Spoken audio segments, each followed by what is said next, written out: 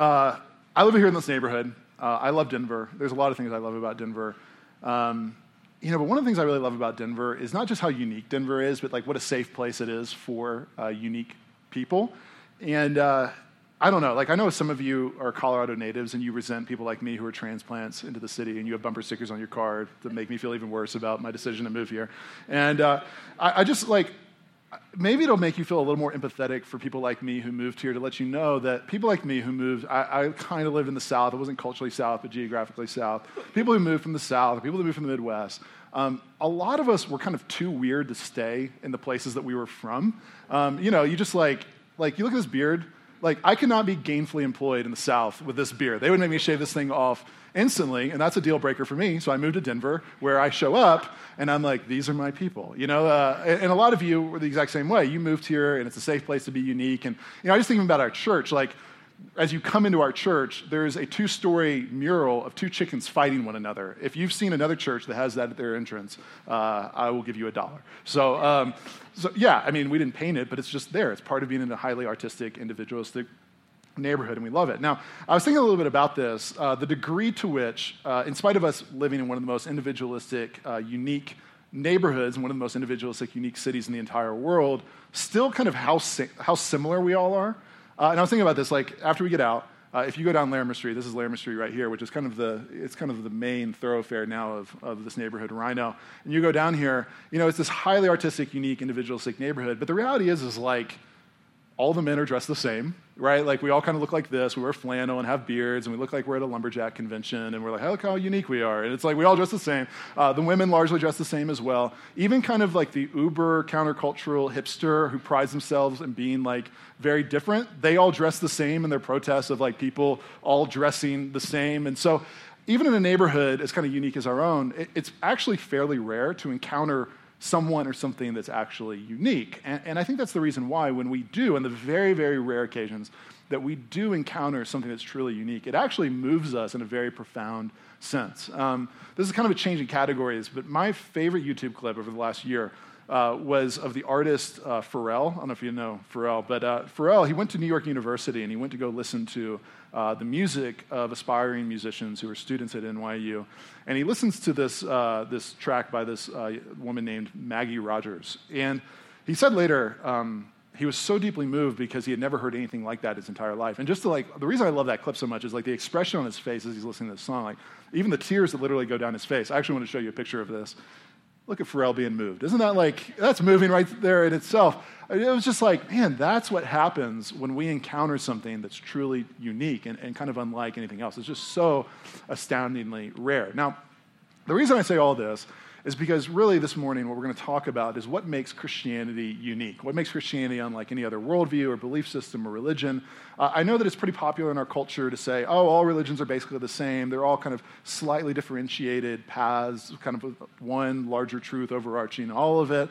And even it's really popular to say, from a distance, all religions seem very, very different, but you study them up close, and they're actually quite the same. They give moral principles for how to be a slightly better person or to encounter the divine. I hear that. I know it's a very popular thing to say, but here's what I actually believe. I believe the opposite is true. I believe that actually from a distance, it seems like all religions are the same. It seems kind of like they all have moral principles and how to love the poor and things like that. But then you get up close, and they're actually very, very different from one another. And Christianity in particular, and really what differentiates Christianity from all other belief systems or worldviews is it's not a religion in the traditional sense. It's not, first and foremost, a collection of principles for how you should live a more moral life. That might be a byproduct of it, but at the heart of Christianity, what differentiates it from everything else is what we're going to study this morning, the resurrection. All other belief systems and world religions have a founder. They all have a founder who died. Christianity alone makes the truth claim that Jesus didn't just live, he didn't just die, but he got back up again. And there's significant implications of that we're going to talk about. But most significantly, right off the bat, what you see is the work of Jesus is unlike the work that any other religion is meant to produce. Other world religions and other belief systems are really about making bad people good, or really bad people slightly less really bad people. Christianity, it's not first and foremost about that. It's not about making bad people good. It's about bringing dead people to life. And we see a glimpse of the work that Jesus has come to do in those who might believe in his resurrection. And so We're going to see what makes Christianity very unique, as well as what I'm hoping is you're not just like, that's neat. But here's what I believe. I believe that really unique encounters are meant to produce really radical responses. Really unique encounters are meant to produce really radical responses. And so I'm really hoping that it does more than just kind of interest you, but it produces within many of you a very kind of radical step of obedience and followership as well. So we're going to walk through this passage. We're going to see three particular kind of aspects of this passage as we walk through this. 2 weeks left in Mark. So the first thing we're going to see is just a unique truth for our minds. That in the resurrection, what Christianity is offering us, what Mark is offering us, is a very unique truth for our minds. Now, look with me at chapter 16, verse 1. Let me just say this as well. This is going to be a longer point, and so just so you can kind of track where it is that I'm going here. We're going to have 3 subpoints so I can help you kind of see some of the line of reasoning of what it is that we're walking through, okay? So as we talk about how Christianity is a unique truth for our minds, what I first want you to see is that Mark is making an extraordinary claim, okay? He's making an extraordinary claim that Jesus literally, historically, actually, physically, in reality, resurrected from the grave. It wasn't symbolic. It wasn't a misunderstanding. It wasn't a cover-up where his body was actually eaten by dogs and they had to give an explanation to what happened. I actually took a class in my undergraduate studies saying that's what happened to Jesus. Mark is saying that's not what happened to Jesus. Jesus actually resurrected from the grave. Now look at the detail he goes to in this. So look at verse 1. When the Sabbath was passed, Mary Magdalene, Mary the mother of James, and Salome bought spices so that they might go and anoint him. They might go and anoint Jesus. Now, what we're seeing again is a unique kind of devotion from these women to Jesus that's really unlike the devotion of anybody else. The disciples are nowhere to be seen. And what we're seeing particularly in verse 1, let's do a little bit of the cultural bridge work, is a unique devotion in the fact that they are going to anoint Jesus' body with spices. Now, why would you do this? You would do this because you're in a Middle Eastern, very warm climate, and spices, as a body decomposed and stank, you would have spices to kind of serve as a perfuming agent to cover up the stink. It was kind of an act of devotion and love to make sure that body is well cared for. Now, what we see are 2 implications of this. The one is, again, a unique devotion from these women. It says spices, and I think here's the challenge, is a lot of you think like spices, like King Soopers. You go to the spice part of King Soopers, and you get a salt shaker and a pepper shaker, and there they went. Like there went the Marys and Salome, and they're little each got their. It's like no. They're not preparing a soup. You know that, right? They're preparing a body. So we're talking lots of spices, pounds of spices, very, very expensive spices back then, just like today, were an extraordinary expensive thing. These were not women of means, and consequently, they could have very easily spent. This could have been the most expensive thing they ever bought in their entire life. Very, very devoted to Jesus, even to the very end. The second thing that we see from these women is they do not think he's going to rise from the grave, okay? You do not kind of splurge your life savings to go prepare a corpse if you don't think it's going to be a corpse when you get there. You follow my drift? And so with that then, what we're seeing is Mark is giving us a really interesting detail that, back then it wasn't people like, oh yeah, no big deal, Jesus rose from the grave. No, it's like actually even the most devoted people, the uniquely devoted people, struggled to believe that Jesus would actually resurrect. Now look at what happens when they get there. Verse 2, very early on the first day of the week, when the sun had risen, they went to the tomb, and they were saying to one another, who will roll away the stone for us from the entrance of the tomb? And looking up, they saw that the stone had been rolled back. It was very large, so a very logical conversation for them to have. They're carrying these spices. They're going to prepare the body. Hey, there's a stone preventing us from getting in the tomb. How will we get in there? But there's not a stone there. Now look at this. Just so that there's no misunderstanding, and there's a lot of clarity in the claim being made here, God sends a messenger basically to explain what it is that happened. Verse 5, and entering the tomb, they saw a young man sitting on the right side, dressed in a white robe, and they were alarmed, which is very reasonable, right? You imagine if you showed up to a graveyard and you walked into a tomb and there wasn't a body there, but then there was another guy sort of sitting up and talking to you, you would be alarmed, okay? So it's a very rational thing for these women to feel. He said to them, do not be alarmed, which that would alarm me even more. Like, oh, and now we're talking. Okay, that's the way this is happening. You seek Jesus of Nazareth, who was crucified. And then look at this. He is risen. He is not here. See the place where they laid him. So again, I'm just trying to help you see the scriptures are very, very, very clear about what it is that they are claiming, that Jesus historically, really, physically, literally, and all the other illies that I could add on to that, resurrected from the grave. That is the very outrageous claim that Mark is making here in this text. Now, The second kind of part of this line of reasoning is Mark doesn't just make an outrageous claim, but Mark provides outrageous evidence. He provides extensive evidence in line with this kind of extraordinary claim that it is that he is making. Now, it's interesting because, again, sometimes it's portrayed like, C.S. Lewis talked about how we kind of collectively struggle with something called chronological snobbery. That basically means that we look at people that lived before us, and we tend to think they're idiots and we're enlightened. But you understand there's people coming after us who will look at us and see us as complete idiots as well. You following me? And so it's very easy a lot of times to look at people back in the first century and be like, people back then, they believed in anything. They believed in unicorns, and they believed in leprechauns. And so, yeah, they would hear that like a guy would resurrect from the grave, and it wouldn't be that big of a deal whatsoever.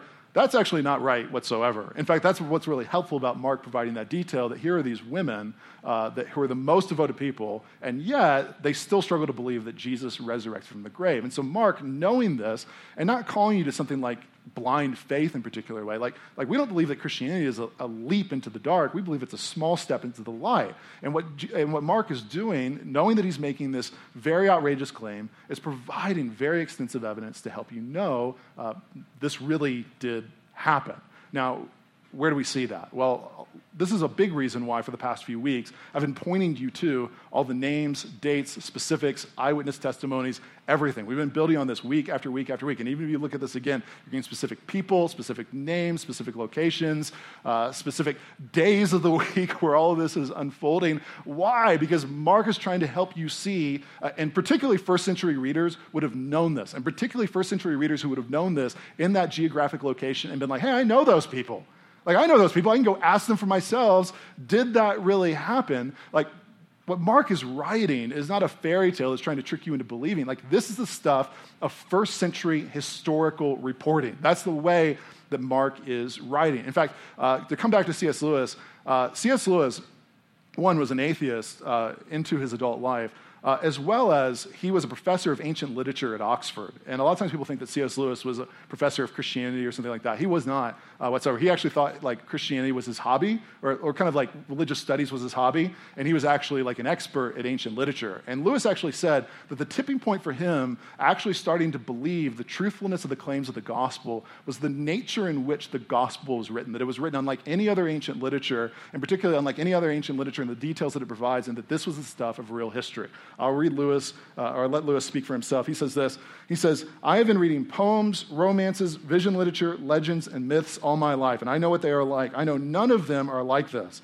Of this gospel text, there are only two possible views.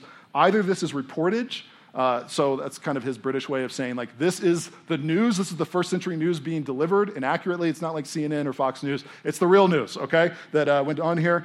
Sorry if I probably offended, like, a lot of you. So keep going. Either this is reportage, or else some unknown ancient writer without known predecessors or successors suddenly anticipated the whole technique of modern novelistic, realistic narrative. Okay?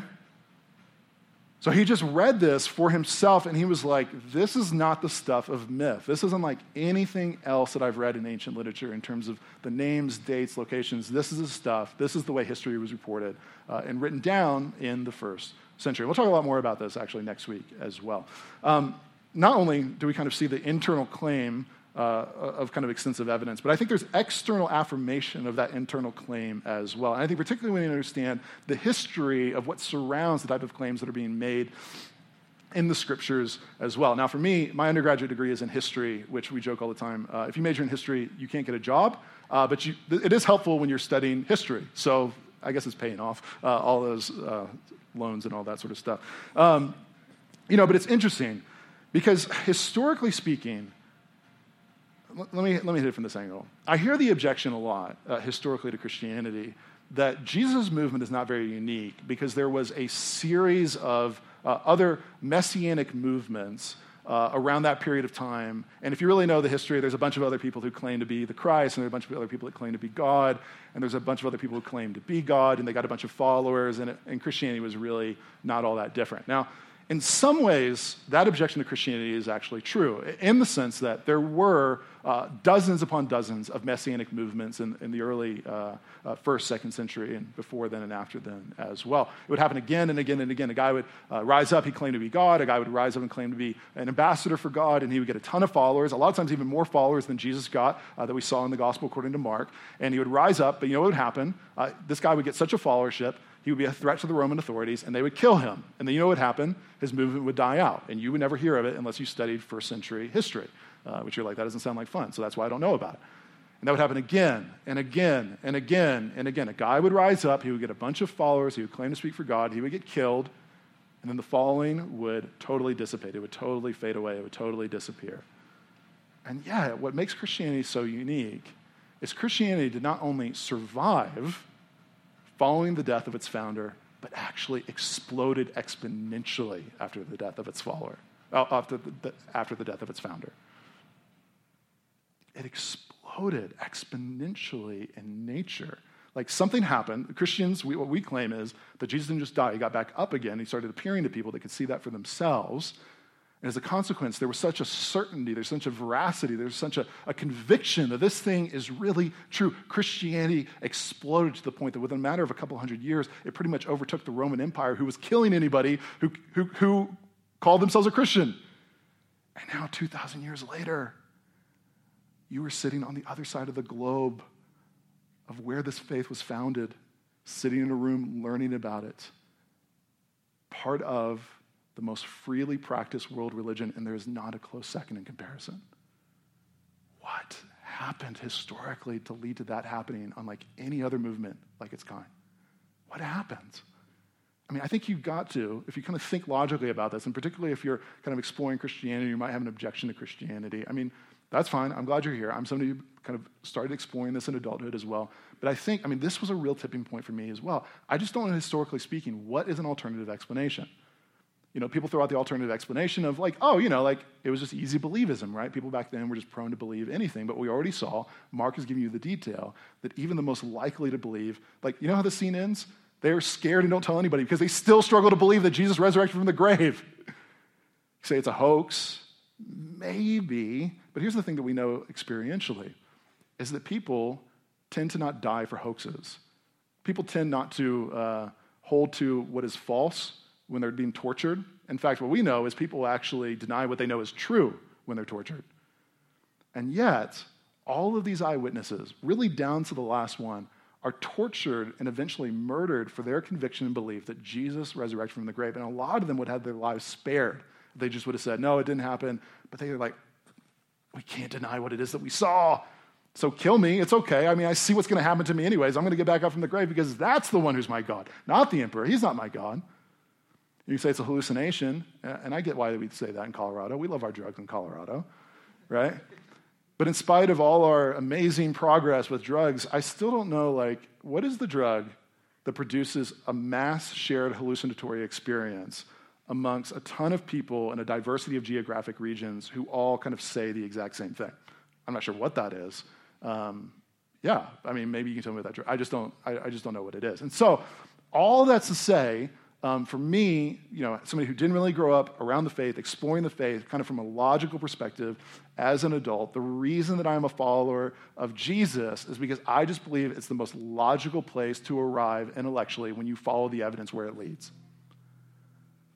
I'm not trying to be presumptuous or unkind and saying, I just think if you're just kind of lay down your presuppositions that this can't be true, because it just can't be true, which is not a very logical argument, and you follow the evidence where it leads, the most rational, logical, historical explanation is that Jesus actually resurrected from the grave. Now, not only that, but here's the third part of that implication. The third part of that is that Mark doesn't just make this extraordinary claim, he doesn't just offer extraordinary evidence, but there are extraordinary implications if this is really true. I think sometimes it's easy for us to see the resurrection as not being any big deal. It's the reason why, we've tried to do entire series on the significance and the implications of the resurrection, but it's almost easy to look at the resurrection as kind of like this final magic trick by Jesus. It's like you went to a concert and the band stops, and you're like, one more song, and the band's like, okay, we'll play Freebird or whatever it is that you're like, whoever it is you're going to go see. Almost Jesus is like doing the resurrection, and people are like, whoa, that was impressive. Okay, now we can all go home, and isn't this fun? And no, you know what Jesus is doing in this moment?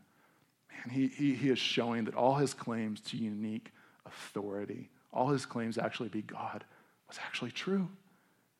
It was actually true, right? Because who else creates life where there was once death other than God himself? Who else has the power to do that other than God himself?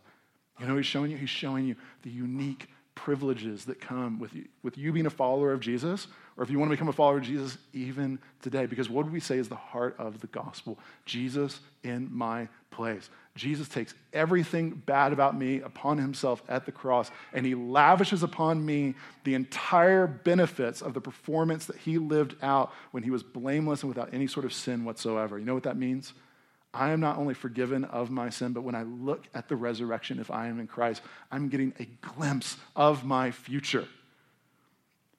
What he has done for me, his death is my death, his victory is my victory, and I don't have the giftedness or the education level or the power within myself to conquer death. I don't.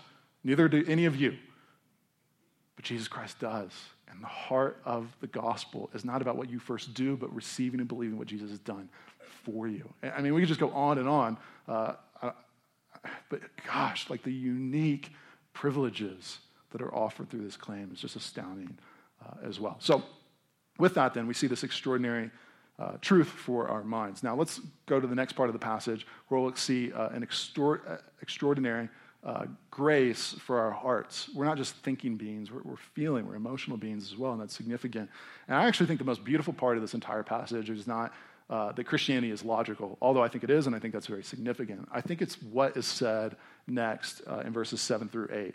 Now, I'm going to tackle verse 8 next week in its entirety, and so I'm not going to hit it now. I'll just read it to you because it's part of this passage, but we're going to focus on verse 7.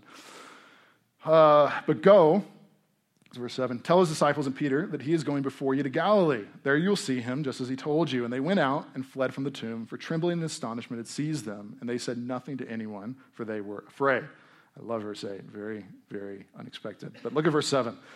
But go, tell his disciples and Peter that he is going before you to Galilee. There you will see him, just as he told you. Now, I think verse 7 is so beautifully powerful for a couple of reasons. Now, let's take a step back. This is the reason we teach 3 books of the Bible, so you can see the entirety of the context leading up to this. Have you ever been betrayed? You ever been stabbed in the back? You ever had somebody profess their undying love to you and then be like, oh, I know I said that last week, but we're not dating anymore. What? What?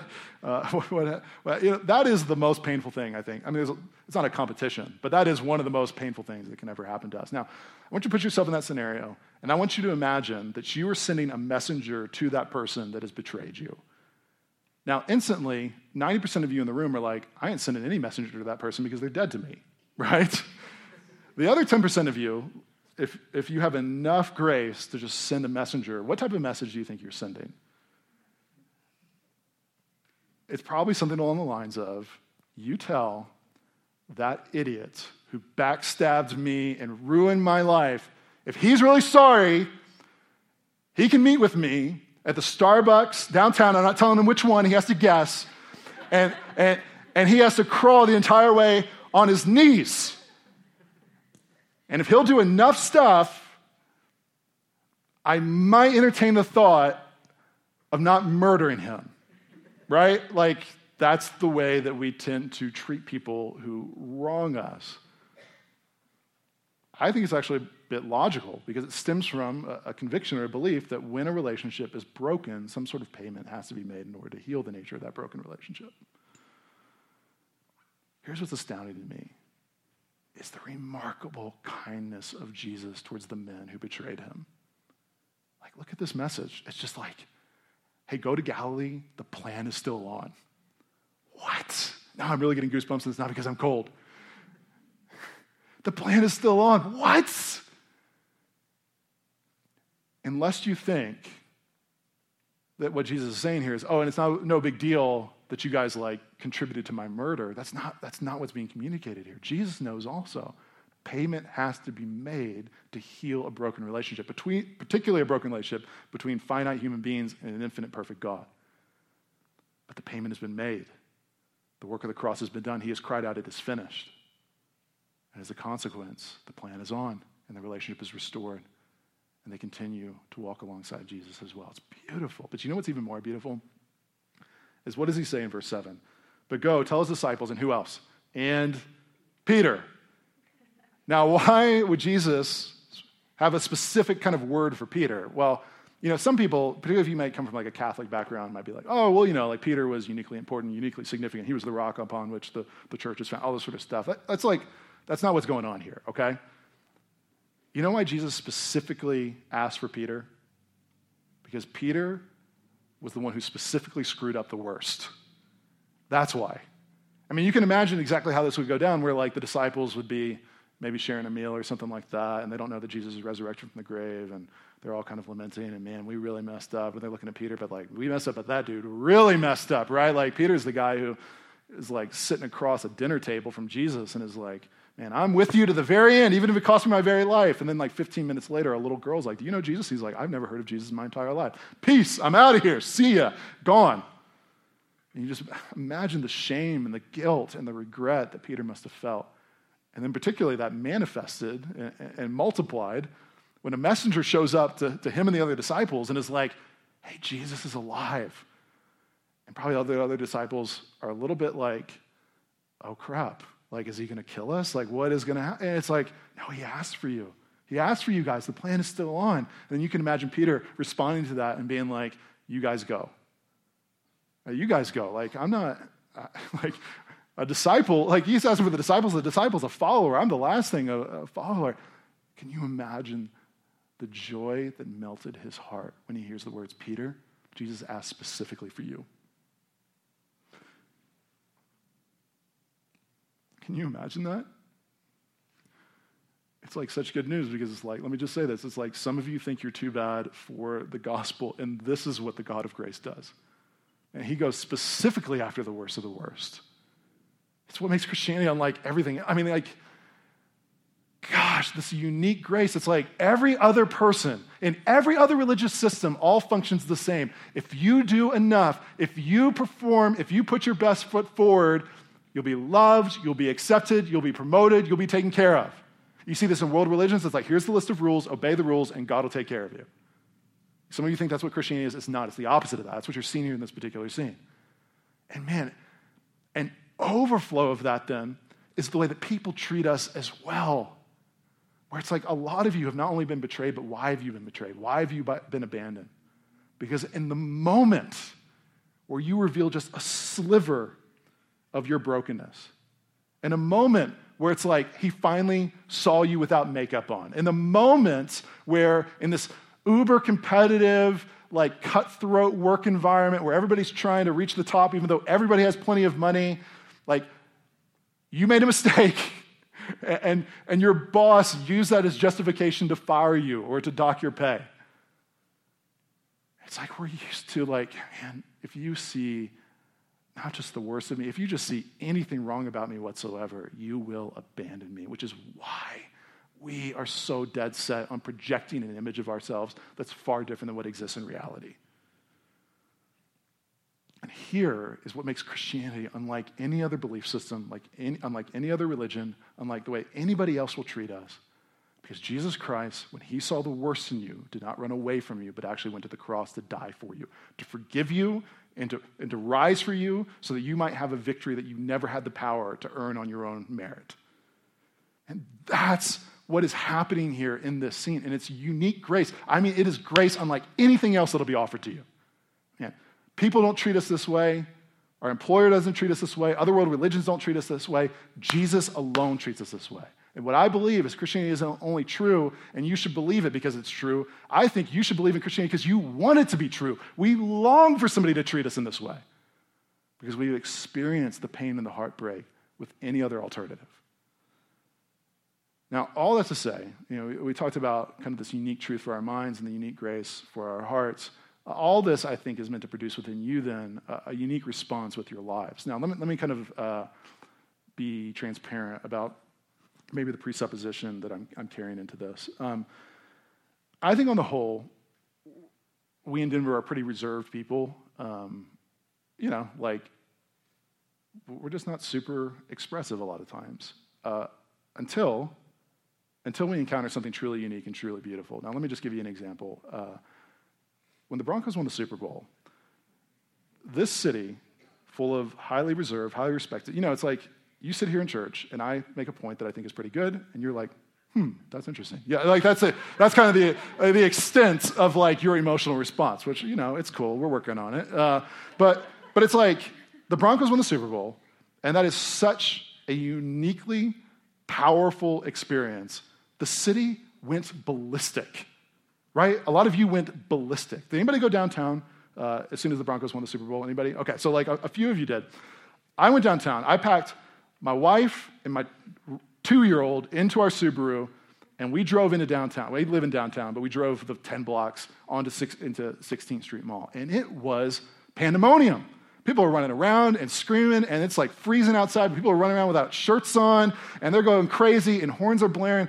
I got stopped at the intersection of 16th and I think it was Champa, and I'm sitting there. This happened. I'm not making this up. You can actually go to my Instagram profile and see this. I'm sitting there, and a guy runs off the 16th Street Mall and jumps onto the hood of my car. Like, seriously, he jumps on the hood of my car, and he's just screaming and going crazy. We won. And you know what I did? I didn't yell at him to get off. I didn't call the police. I rolled down my window to try to give him a high five because I was also so excited about the fact that the Broncos won the Super Bowl. The crazy thing about all of it is that none of us did anything to earn it, right? Like, I didn't throw a pass. I didn't throw a block. I wasn't even in the state of California when we won the Super Bowl. None of you were either. Unless there's somebody here I didn't know was here. Like,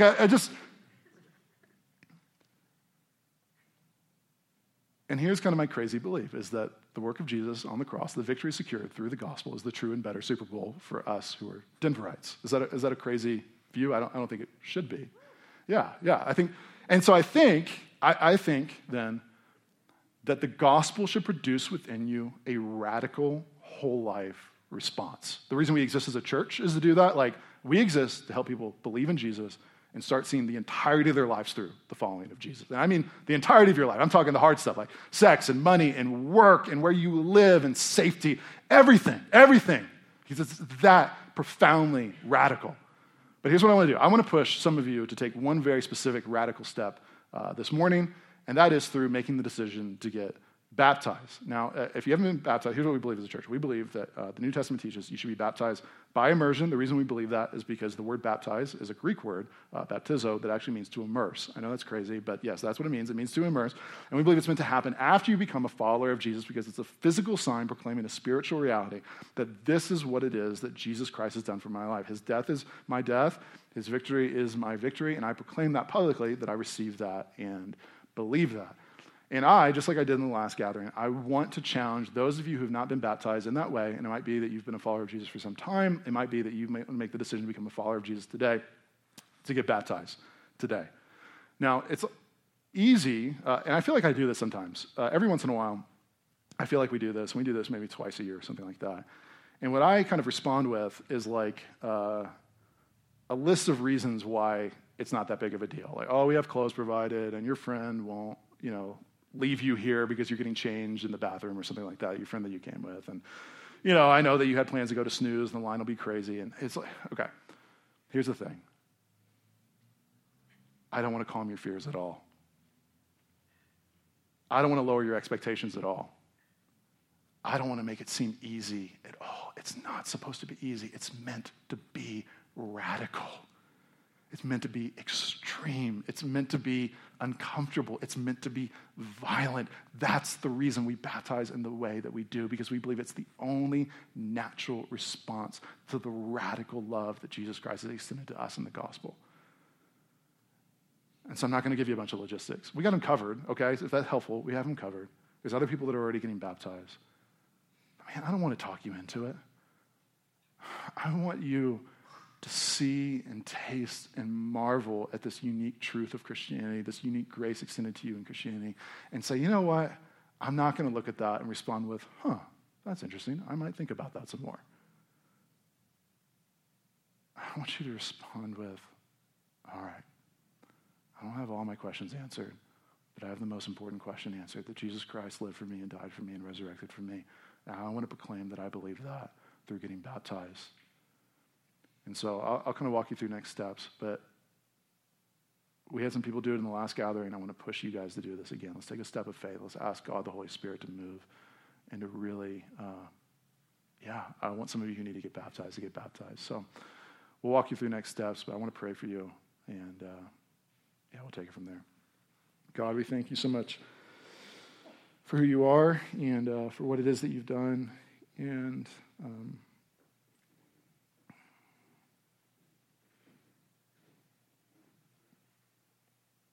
I pray, God, the Holy Spirit, that you would move in the lives of the men and women in this room. And regardless of all the diversity of our stories and experiences, that there would be produced within us universally a treasuring of Jesus above all else, a tasting and seeing this gospel is true, and it really can become the thing that I live my entire life in response to and my entire life for.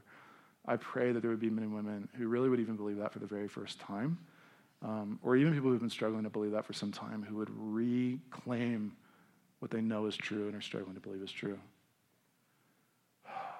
And there would just be a radical response from our community to who Jesus is and what it is that he's done. And so, God, I pray that you would move, stir up courage within those who need courage. And we just ask these things in the precious name of Jesus. Amen.